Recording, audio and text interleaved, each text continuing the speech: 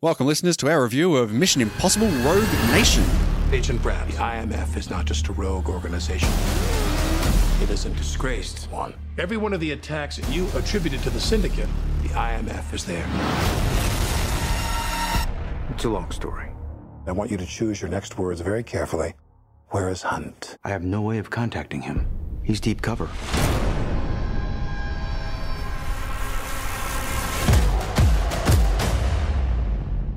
Follow me. Benji, I need your help. Ethan, where are you? The Syndicate is real, and they know who we are.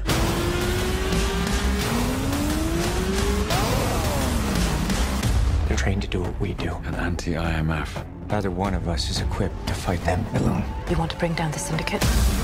It's impossible. How do you know we can trust her? Desperate times. Desperate measures. So, Mission Impossible Rogue Nation released in 2015, starring Tom Cruise, Jeremy Renner, Simon Pegg, Rebecca Ferguson, Ving Rhames, Sean Harris, and Alec Baldwin, with music by Joe Kramer. Michael Giacchino didn't return to compose this film, obviously, because he had scheduling conflicts with Jurassic World. I mean, in fairness, he probably got paid a lot more for Jurassic World. I think he most definitely did. A lot more. Yes. With the cinematography, again, by Robert Elswit, Academy Award-winning Robert Elswit, written and directed by Christopher McQuarrie. Do you know what else he's written? Yes, he wrote The Usual Suspects. Yes, he did. Yeah. He also wrote Edge of Tomorrow.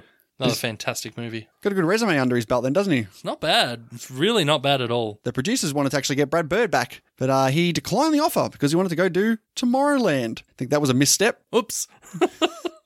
Tomorrowland's a film that looked great in the trailers. Like, I really liked the trailers. Man, it fell flat, though. Absolutely. This is actually Christopher McQuarrie's only third directed film. His first one was The Way of the Gun. Have you seen that? Never heard of it. Really? Ryan Philippe, Benicio del Toro? Nope, still haven't heard of it. Very forgettable. Then he did Jack Reacher. That's a shit film. Getting some Tom Cruise love in him. That's probably why Tom Cruise like, hey, why don't you come to Rogue Nation? We work well together. So this film's plot was very difficult to develop, apparently. Tom Cruise and McQuarrie admitted that the film didn't have a script when it went into production. Seems to be a trend for some of these Mission Impossible films. I tell you, they hide it really well. They just had the major action sequences planned out when they started filming. I honestly hate hearing that. It really does diminish the film for me a bit. But if you like the film in the end, does it make it better? Like, wow, they managed to do this script. I don't like it any less, but it's such an odd thing going into filming not having a script done. Like, for example, the underwater heist sequence was outlined from beginning to end, but they didn't know what he was stealing at the time. They just wrote that into it. What is he going to steal in this scene? Fair enough. All right, let's talk about casting. Jessica Chastain was the first choice to play Ilsa Faust, but she declined because she didn't want to spend 6 months training for the role. That's odd. She also turned down a role in Oblivion, so that's 2 times she's turned down Tom Cruise. I mean, I'm glad it went to Rebecca Ferguson. She's really good in this. Yeah, she was unanimously the second choice from everyone. Unanimously the second choice. You say unanimously like, yeah, it's like really good second choice. Yeah, when Chastain says no, they're all like, well, who do you want? Ferguson. Done. Paula Patton and Maggie Q were supposed to come back in their characters from 3 and 4, but they actually dropped out for other scheduling conflicts. Buggered if I know what they were. Yeah, I mean... What scheduling conflicts do Patton and Maggie Q have to not come back from Mission Impossible? I'm so glad they didn't, though. It would have been too much. Too much. Keep refreshing it. Did you hear who was considered to play Solomon Lane? No, I did not. Mr. Benedict Cumberbatch. Yeah, I'm really glad it wasn't. Yeah, Sean Harris. Oh, he's quite a step up from the Mikhail Nyquist random bloke from Ghost Protocol. Sean Harris is great, and Benedict Cumberbatch would have just been Benedict Cumberbatch doing his thing. Yeah. Much prefer Sean Harris. Sean Harris's voice in this is so quiet. Yeah, but menacing. Like, freaks me out. It's great. It's really good. He's got these tiny lips as well. His mouth's it's really closed. Yeah, what I say? Almost like, not quite Godfather, but that's where I was going. So 2015 was also the year of The Man from U.N.C.L.E., which Tom Cruise was supposed to star in. Do you know who that role went to? Henry Cavill. Very good. I haven't seen it. I have. It's pretty good. Is it? Yeah, it's not bad. Ah, nice. Yeah, it's good fun. But this did premiere on the 25th of July in 2015. The original release date was actually supposed to be December 25th. However, they pulled it forward because they didn't want to get into competition with Spectre and The Force Awakens. Yeah, who cares about Spectre? Well, they did at the time. The new Star Wars is coming out. Yeah, they're like, stuff that. Let's pull this back. Let's get this out in the middle of the year. The film was actually completed at 2 a.m. on July 18th. It was less than 2 weeks before the release date. Wow. Yeah. Gee, it sounds bad. 2 weeks. Yep. Fair enough. But has a runtime of 131 minutes with a tagline of Desperate Times, Desperate Measures. What are these generic taglines? Generictaglines.com. Yes. Oh, this is a good one.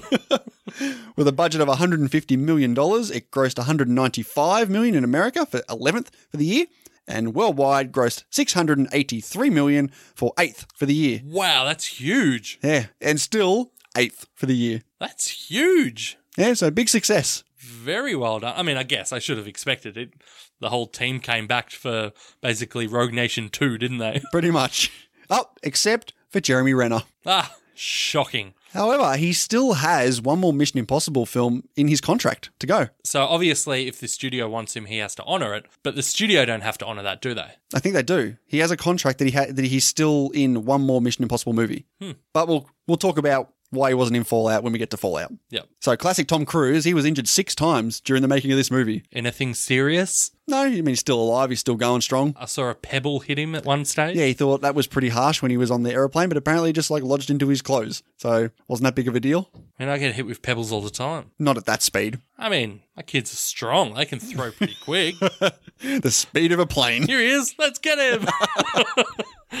So the subtitle of this film, Rogue Nation, caused a small conflict between Paramount Pictures and Disney, which announced its Star Wars spin-off Rogue One coming out. Come on. Yep. I had never even connected the two. Both production companies came to an agreement, though. In exchange for use of the title, Disney wouldn't promote or release any promotional material of its film until Paramount released Mission Impossible Rogue Nation. Look at that. Yeah. Big wigs getting along. Rarity. There is hope for the world yet. This was like 4 years ago, so I don't think there's much left. All gone to shit.